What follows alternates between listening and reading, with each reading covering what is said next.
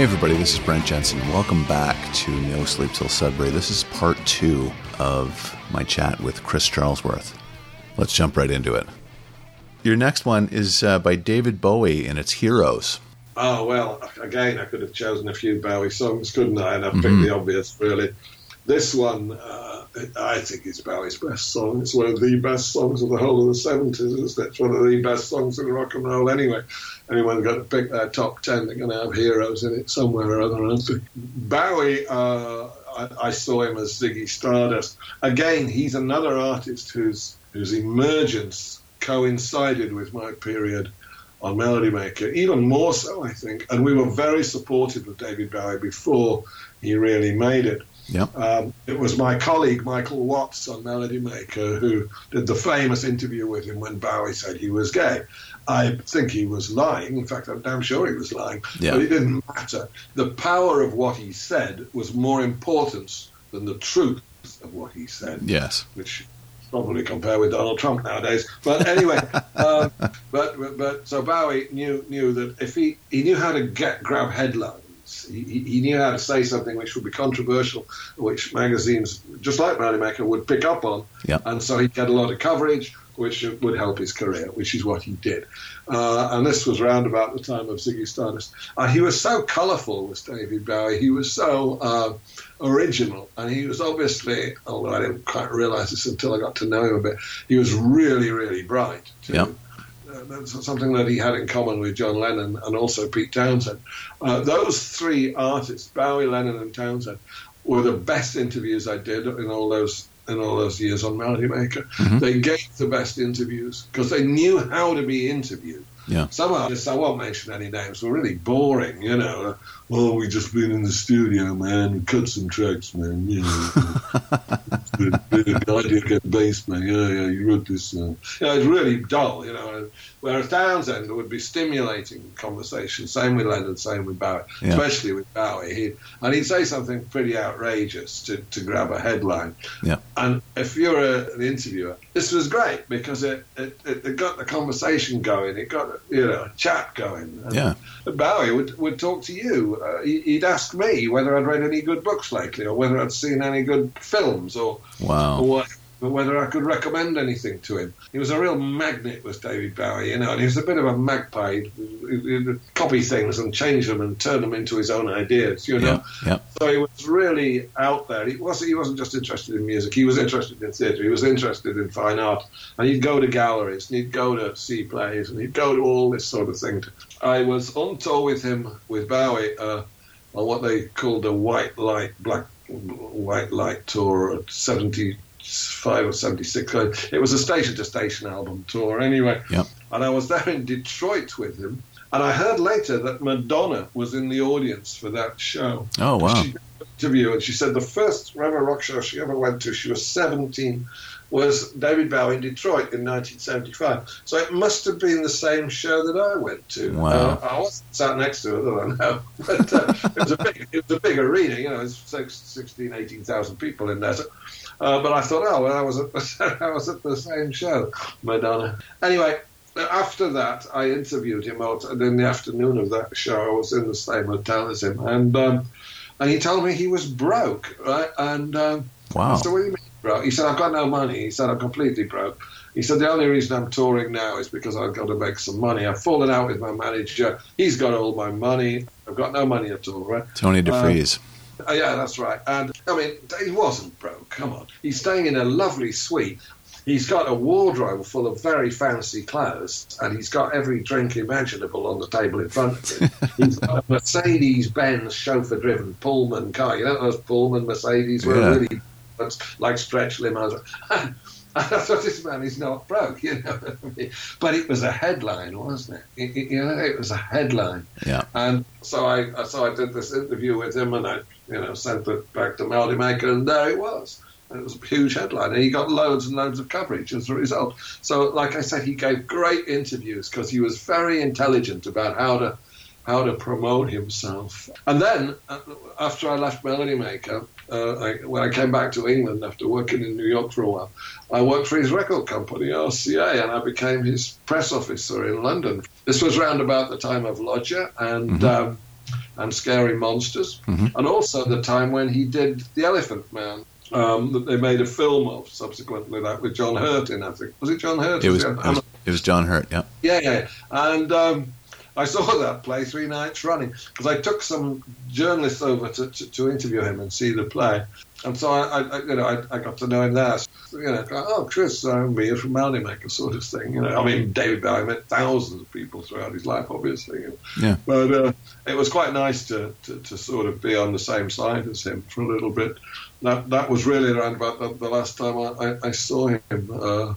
But I continued to go to a few shows. So I was always a great admirer of David Bowie. And Heroes, which is the song I've chosen here, I think that David Bowie, if you really have to think, the apex of his career was when he did Heroes at Live Aid at Wembley Stadium in 85. If anybody's listening wants to go onto YouTube, you can find David Bowie at Live Aid singing this song. And the rapport he has with his audience is just phenomenal. He was such a good communicator, and you can just see how much that audience love him and how great he is at communicating and singing his song. And of course, when you've got 100,000 people singing Heroes along, it's really, it's very cliche to say the power of rock, but you know what I mean? It's that really does rock at its very, very best, I think. Absolutely, it's very powerful. I just when he died, it was really shocking. I had heard someone rang me up first thing in the morning. Yep. The next thing I knew, I was on the radio, like the local radio station rang me because they knew I had some connection with him. And I ended up talking to lots of radio stations that day, only because I was an easy person to find. I felt a fraud because I hadn't seen him or had any real dealings with him for 2 decades. But because I was easy to find and could chat about him a bit, and I found myself addressing the nation on the subject of, the demise of David Bowie. But great tragedy it was, him dying. It's his own fault. He smoked like a chimney. So, I mean, he smoked one cigarette after the other. I know he gave up eventually, but he wasn't a healthy man. He was incredibly thin when I knew him in the 70s as well. He looked like he hadn't eaten for a week every time I think he didn't eat solid foods. He drank milk as his nutrition. I know milk and maybe avocados or something, I think he said. Yeah. No, he was incredibly thin, so he obviously wasn't destined to live forever. I think also cancer ran in his family. I think his mother and father, I think his father died from cancer. And it does tend to have a genetic thing about it, this cancer. But it was still a terrible shock, wasn't it? Even though he disappeared and people thought he was ill, and then he put a new record out, and everybody said, "Oh, great, David's okay." 24 hours later, he's dead. Yeah. That Black Star, that album, something like a requiem, wasn't it?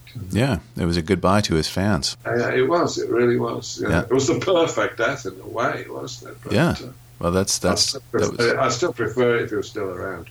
Oh, yeah, me too. That was, of all the rock and roll deaths lately, that was probably the most difficult one to deal with for me. I think so, and it got the most coverage as well. Here in the UK, papers get David Bowie supplements. I mean, it was as if a royalty had died. The last time a rock and roll death got as much coverage as that was when George Harrison died. And Glenn Frey of the Eagles died at roughly the same time, or a day or two later, and it was totally overshadowed, because it coincided with David Bowie. And the outpouring of grief as well amongst the fans was really moving here in London, where they put a shrine up in Brixton, which was where he lived for part of his life. And I can't see any rock and roll death with a possible except one shouldn't speculate on who might connect. But with Paul McCartney, it might be the same thing might happen. But Bowie was so loved by his fans. He was.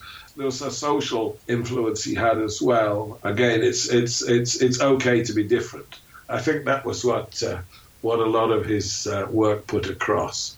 Anyway, that's enough about David Bowie. You'll have me getting misty-eyed if we don't move on. Who's next? ABBA is next, and the song is "One of Us." Yeah. Well, this is my left field choice, if you like. Okay. Like a lot of journalists of my generation and ilk during the 70s, I was unfairly dismissive of ABBA when they were together. and operating as a group. They won what's known over here as the Eurovision Song Contest. And I don't know if you're familiar with that, but it's a bit naff, as we say. It's the Eurovision Song Contest. Okay. And no one who's won it has ever really gone on to any great things, unless they were already popular before they joined it and sang a song on it, right? But most winners, they win. They sell a few records of the song that wins, and then you never hear from them again, right? Okay. And they're very lightweight, if you know what I mean. Yep. Often they're assembled for the purpose of the competition. So that was one of the reasons why people dismissed ABBA. Also, it took them quite a long time to get over, to have another hit after Waterloo. And also, of course, I was living in America when they were at their most popular, and ABBA really didn't have much impact in the States. So I missed them. I kind of missed them. I just thought they were another trivial little pop group that no one's going to hear from again, right? Well, how wrong I was. My dad used to like them, I remember, and that wasn't really a good recommendation for me, because he liked a few people I thought were really pretty lightweight. And one night, I remember, it was one night in the 80s, my dad outlived my mother, and I'd gone to my dad's house to see him. He lived up in the north of England. I was living in London then, back in London, working for Romulus. And I think I'd gone out with a couple of friends for a few beers, and I got back to my dad's house. I didn't feel like going straight to bed, and I hadn't brought any records up with me, so I had a look at his record collection, and there was ABBA's Greatest Hits. And I was slightly drunk, and I went outside and had something to smoke in the back garden, but we won't say what, because this is a family show, I'm sure. Of course and I it get is. back into my brain slightly adjusted, if that's the right way, right? Yeah. And there was an old pair of earphones there next to my dad's record player, so I plugged it in and I stuck on ABBA. Well, crikey, it was a revelation to me. It really was. I thought it sounded really good, right? And this was the first time I'd ever really bothered to listen to them seriously. And by that I mean in a frame of mind where I was conducive to listening to music. Yeah. They were marvellous. And I thought, God, what have I missed here, right? These girls can't half sing. And these songs are lovely. And the production is fantastic. It's a touch of Phil Spector, is this, and it's got the same kind of big fat sound to it as Born to Run with Springsteen. So when I got back down to London, I went out and I bought another ABBA album, ABBA Hits. I thought I'd better listen to this in normal circumstances. And I thought this is really good. But I kept it to myself, And over the next few years, I noticed quite a lot of acts were starting to say nice things about ABBA. Elvis Costello said good things about them, I remember. Yeah. And so did Kurt Cobain in Nirvana. And they would all say how great ABBA are, And I thought, yeah, they're right, they are, And slowly but surely, ABBA's reputation, they were somehow redeemed. And they became a sort of a classic act. I sort of been in the 90s. I remember I took my daughter, who was then 7 or 8, to see the Spice Girls, because she was a Spice Girls fan. All 7 and 8-year-old girls were Spice Girls fans in the mid-90s. Right? Yeah. And I thought the Spice Girls were pretty awful, actually. I found value for money. And a few weeks later, I took Olivia, my daughter, to see Bjorn Again, which is the ABBA tribute band, famous ABBA tribute band. And I thought they were fantastic because there was a lot of fun and good humour in the show because they pretended they were Swedish, and even though they were Australian, and they were excellent musicians as well, and they reproduced those harmonies, and those harmonies are difficult to do, and they reproduced the ABBA songs. They're not easy to play on ABBA songs on guitar or piano. Anyway. And on the way home that night, my daughter Olivia, she's holding my hand. She says, Daddy, she said, I preferred the fake ABBA to the real Spice Girls. And I thought, out of the miles and babes, you know what I mean? Right? And then I decided at Omnibus Press that I wanted to commission a good ABBA book because I realised how popular they were by this time. Yep. I realised that they were almost an underground act, and I knew they were hugely popular in the gay communities around the world. And they never went away, The Greatest Hits albums were always floating somewhere. People might. And I went to Stockholm, and I found a Swedish writer who spoke fluent English, who could write fluent English, who knew them and could write a good book about them. So I thought, if I'm going to go a good book about it, I've got to have someone from Sweden do it. I could interview people in Sweden in the Swedish language, because all the books on them had all been written by British writers who didn't really understand Sweden, and understand where it came from.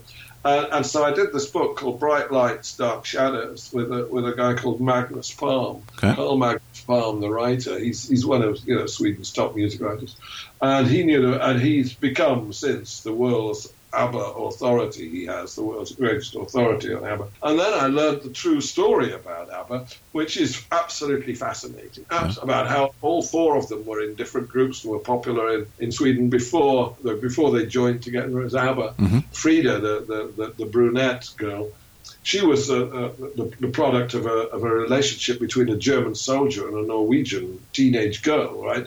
Wow. During the war, right? And she was an orphan, essentially. And she had to leave Norway because children of German soldiers were stigmatized, and they were put into detention in hostels, right? And so a grandmother and her mother died, and she never knew her father, and she was smuggled into Sweden. So, and desperate poverty as well, absolute desperate poverty there was. And so her story is outrageous, it is, but her mother could sing well, and she inherited this beautiful voice. Agneta, I learned the blonde girl, and Agneta hated being on stage. She had terrible, terrible stage fright. Oh, wow. And it was one of the reasons why ABBA didn't tour very much was because she hated being on stage. She was frightened of being on stage.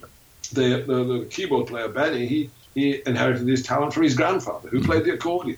And when he was about 4 or 5 years old, his grandfather taught him to play the accordion. So I learned all this stuff about them. Anyway, and how they came together, and then how they fell apart, and the two marriages. So it's all very romantic and what have you. They get married, two couples were married and then divorced. I also learned about how in Australia they were bigger than the Beatles. Oh, wow. Turned out to see them. Like there was madness in Australia. There was absolute madness, mania, ABBA mania it was in Australia. Of all the places in the world, Australia loved them. Yeah. They never did that well in America. Though interestingly, they did well in the northern states where it's cold, where I guess Swedish people may have set. You know what I mean? But they didn't do well where it's warm in the sun. And then in the 80s afterwards, they lost all their money. They were ripped off, right? Oh. And then it came together again, and they did this musical called Mamma Mia, and they're all multimillionaires again now. And the film they made of it's a huge grossing movie. Yeah. And so the two boys who wrote the Benny and Bjorn, who wrote music, are the richest people in Sweden. But but the girls have got loads of money too. It's a wonderful story. It is. Wonderful story. So, what was the next one? The next one is REM and Perfect Circle. This is a group I never met. I've no stories, I'm afraid, about REM. I have seen them. I saw them 3 times when they were together. I was lucky enough to see them quite early on because a friend of mine was ear-bashing me about them, saying this was after the second album came out, as well, after Reckoning came out. Yeah. They just passed me by, so then they took me to Hammersmith Odeon to see them, and I thought, they're great, this group. And something I always remember that show, I'd never seen a group do this before, and that was they swapped instruments for a song. I can't even remember which song it was now. But Bill Berry, who was the drummer then, he got up and I think he played guitar. Stipe went down and played keyboard. Buck played bass, and I think Mick Mills might have sang or done something else, or maybe he played drums. Anyway, the point is they all swapped, and I'd never ever seen a group do that. And I thought this is an odd and a fascinating, quirky group. I'm going to like this group. Yeah. And I think this was when Fables of the Reconstruction was that. It was the tour of that. So I went back and studied my REM, and then I commissioned a book on them from Tony Fletcher, one of my better authors, who's British guy, lives in America, and he got to know them. He went to Athens, and I think I can safely say that from the 80s and into the 90s, no group's music gave me more pleasure than REM listening to them. Wow. They were unpredictable as well. They were unpredictable. I'm not talking. I'm not talking about older music. I'm talking about new music, if you like. Yeah. I really thought REM were great. I did think they went off the boil towards the end, though. And I think they knew it as well, which was why they disbanded with their dignity intact. But they left behind an absolutely fabulous catalogue. And I still love listening to REM in the car, especially. I mean, it's great car music for driving along with REM. I mean, I know they became big superstars with, Out of Time and Automatic albums, those two, that sold zillions of copies. But there was always something a bit quirky about them, which I liked. And I like to, Stipe would come on, his face painted blue or something. So what's he going on? There's always something interesting with R.E.M. And I'm really glad I'd love to have met Peter Buck, especially. I think I'd have got on well with him. And I'm a bit surprised that since they disbanded, none of them, to my knowledge anyway, have put out any solo records. No. They're just not bothered. They've got plenty of money, so they don't have to. I'm a bit surprised. I thought one of them would have done. Is Michael Stipe not doing something? No, he hasn't put out a record, has he? He's probably on a photography exhibition or something. Doesn't he like photography? I think he's... Yeah. But I'd have thought, Mick Mills would have done. Maybe he's producing someone else or Bucky's. I don't know. Anyway, this is my choice of R.E.M. Perfect Circle was the name of the book that my friend Tony Fletcher wrote. So I've picked. That's a lovely song. It's lovely harmonies, isn't it? It's funny. I think Mick Mills, the bass player, is the secret weapon in R.E.M. because he's one of these guys that can play anything. He can play the piano, he can play the bass, he can sing really well. He can probably play the cello. They usually can, these guys, and he'd probably play the accordion, get a few notes out of a trumpet if he tried. Something I've noticed over a long period of an observer of rock and roll is that bass players are often the secret weapon in groups. Yeah. With John in the Who, John could play all sorts of instruments. He's trained. His mother was a piano teacher, so he was playing the piano when he was 8, and he played the French horn in some orchestra. It's the same with Jones in Zepp. And he came from a musical family. His dad was a professional drummer in a dance band. Yeah. And Paul's dad in the Beatles, Jim McCartney played the piano, didn't he? And what have you. And it goes along. I mean, another group that I got fairly close to was Slade, and Jim Lee in Slade, who's their bass player, who wrote all the melodies of all the songs. By the way, don't let anyone suggest that anyone else wrote the melodies. Jim wrote all the melodies. And again, he could play the piano, he could play the violin, he could play the bass, he could play anything. He's a natural musician, and he's the bass player. It's like Mick Mills in R.E.M., I think. Yeah.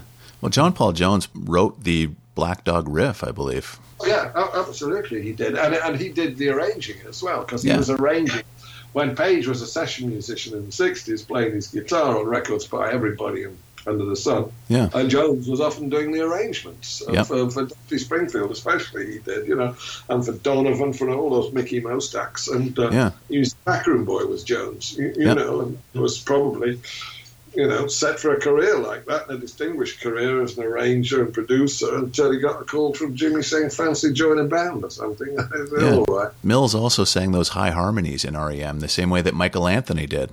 Yeah, you're quite right. He sings those high harmonies, which are absolutely lovely, aren't they? Yeah. I suppose, and there's high harmonies in Perfect Circle. Michael Anthony did that in Van Halen, if you recall. Really, did he? I didn't know that, actually. They were never a group that... I saw a lot of that appealed to me that much. But well, again, the bass player is the secret weapon, definitely. It's like John Entwistle could sing falsetto, at the end of a quick one when he's singing "Jello, Jello, Jello, Jello." That's John singing falsetto. Yeah. He screwed up his voice with too many cigarettes and heaven knows what else.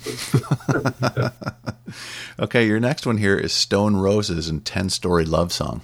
I put the Stone Roses in because I thought I'd better not seem like I'm too old. The Stone Roses' first album, well, they only did 2 albums. Really. Stone Roses album was another of my all-time favourite albums of the 90s. Was this, and I stuck the Stone Roses in, but I didn't pick a track from that because everybody knows that. Well, they do in this country. It's I Want to Be Adored and all those songs. The second album was a big disappointment, with the exception of this track.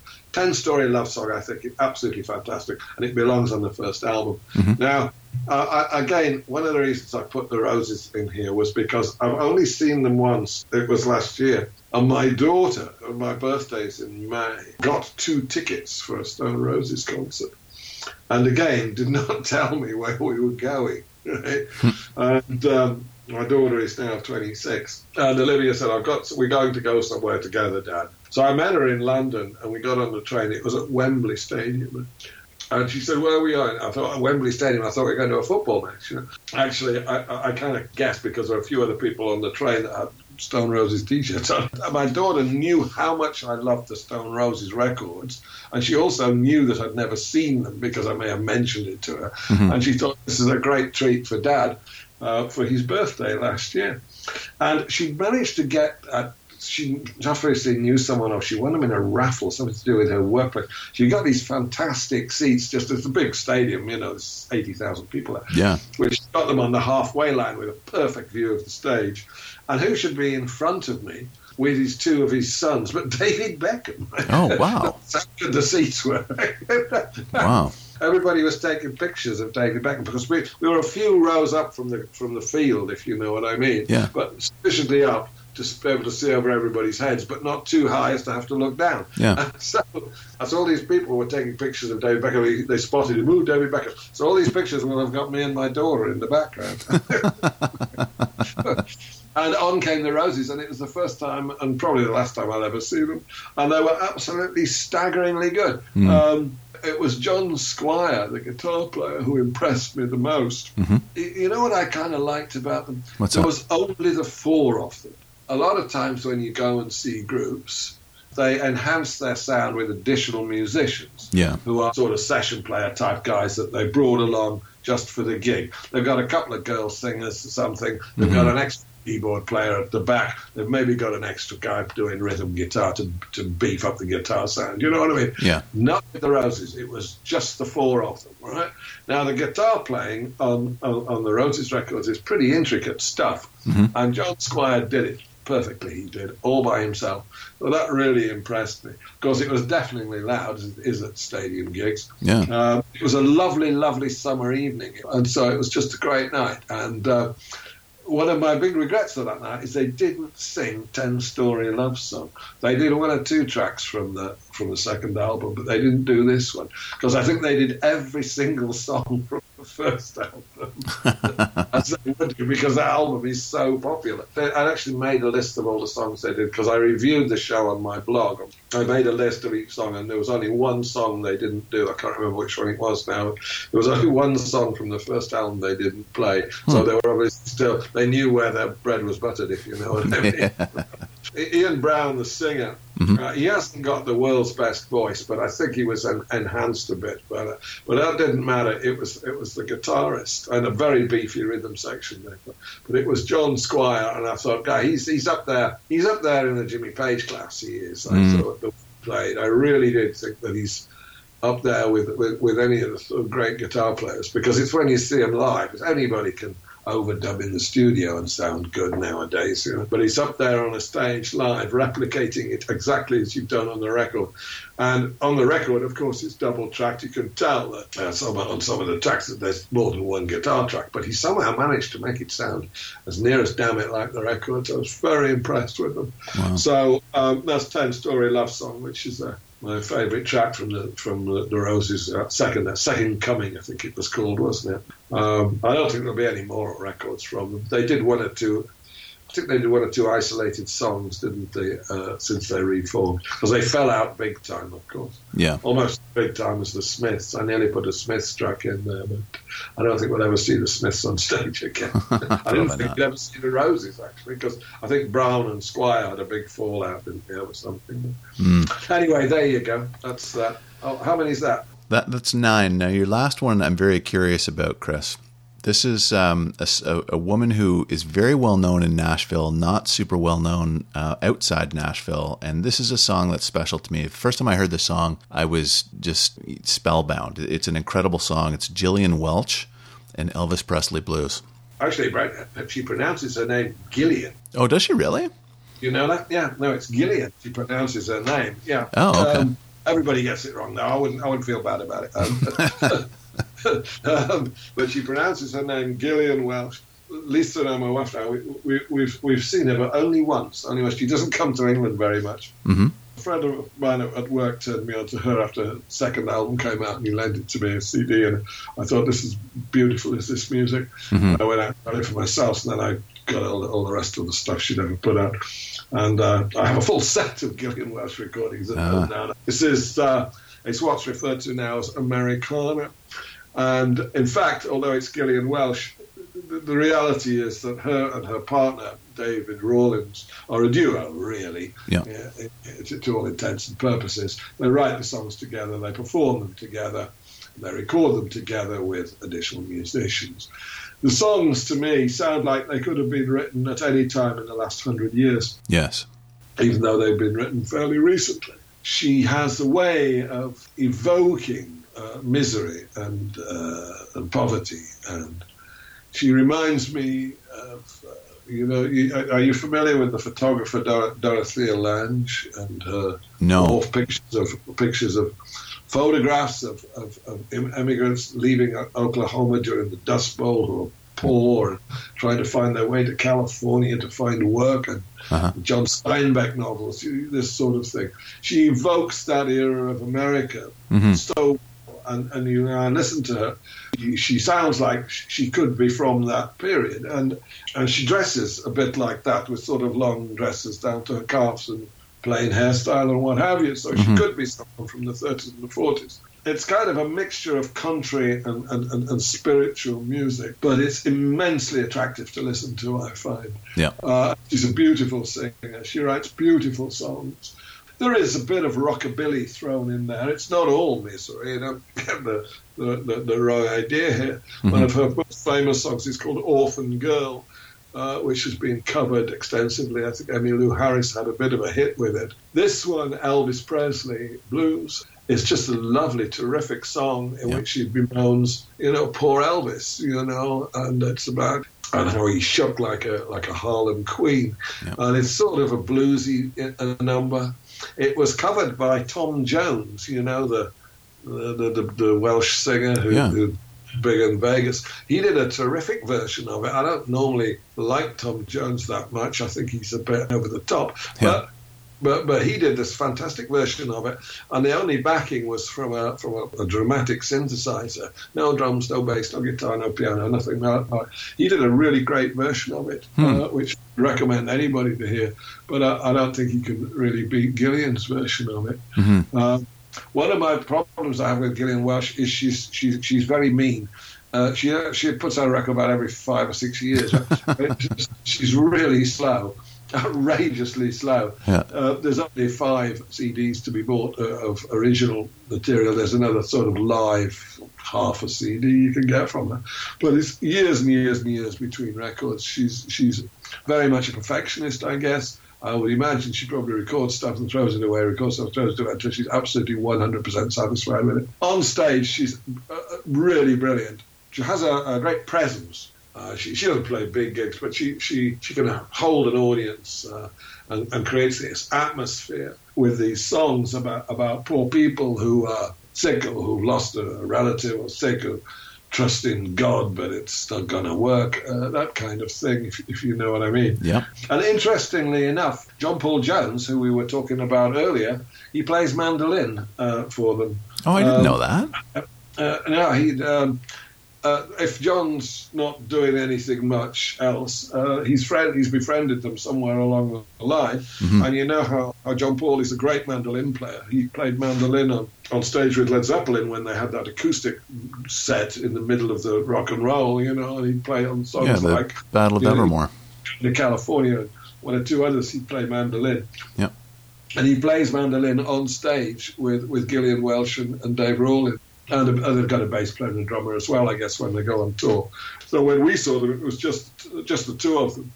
Another thing I liked about it as well, it was they did a long show. They did 2 sets. Yeah.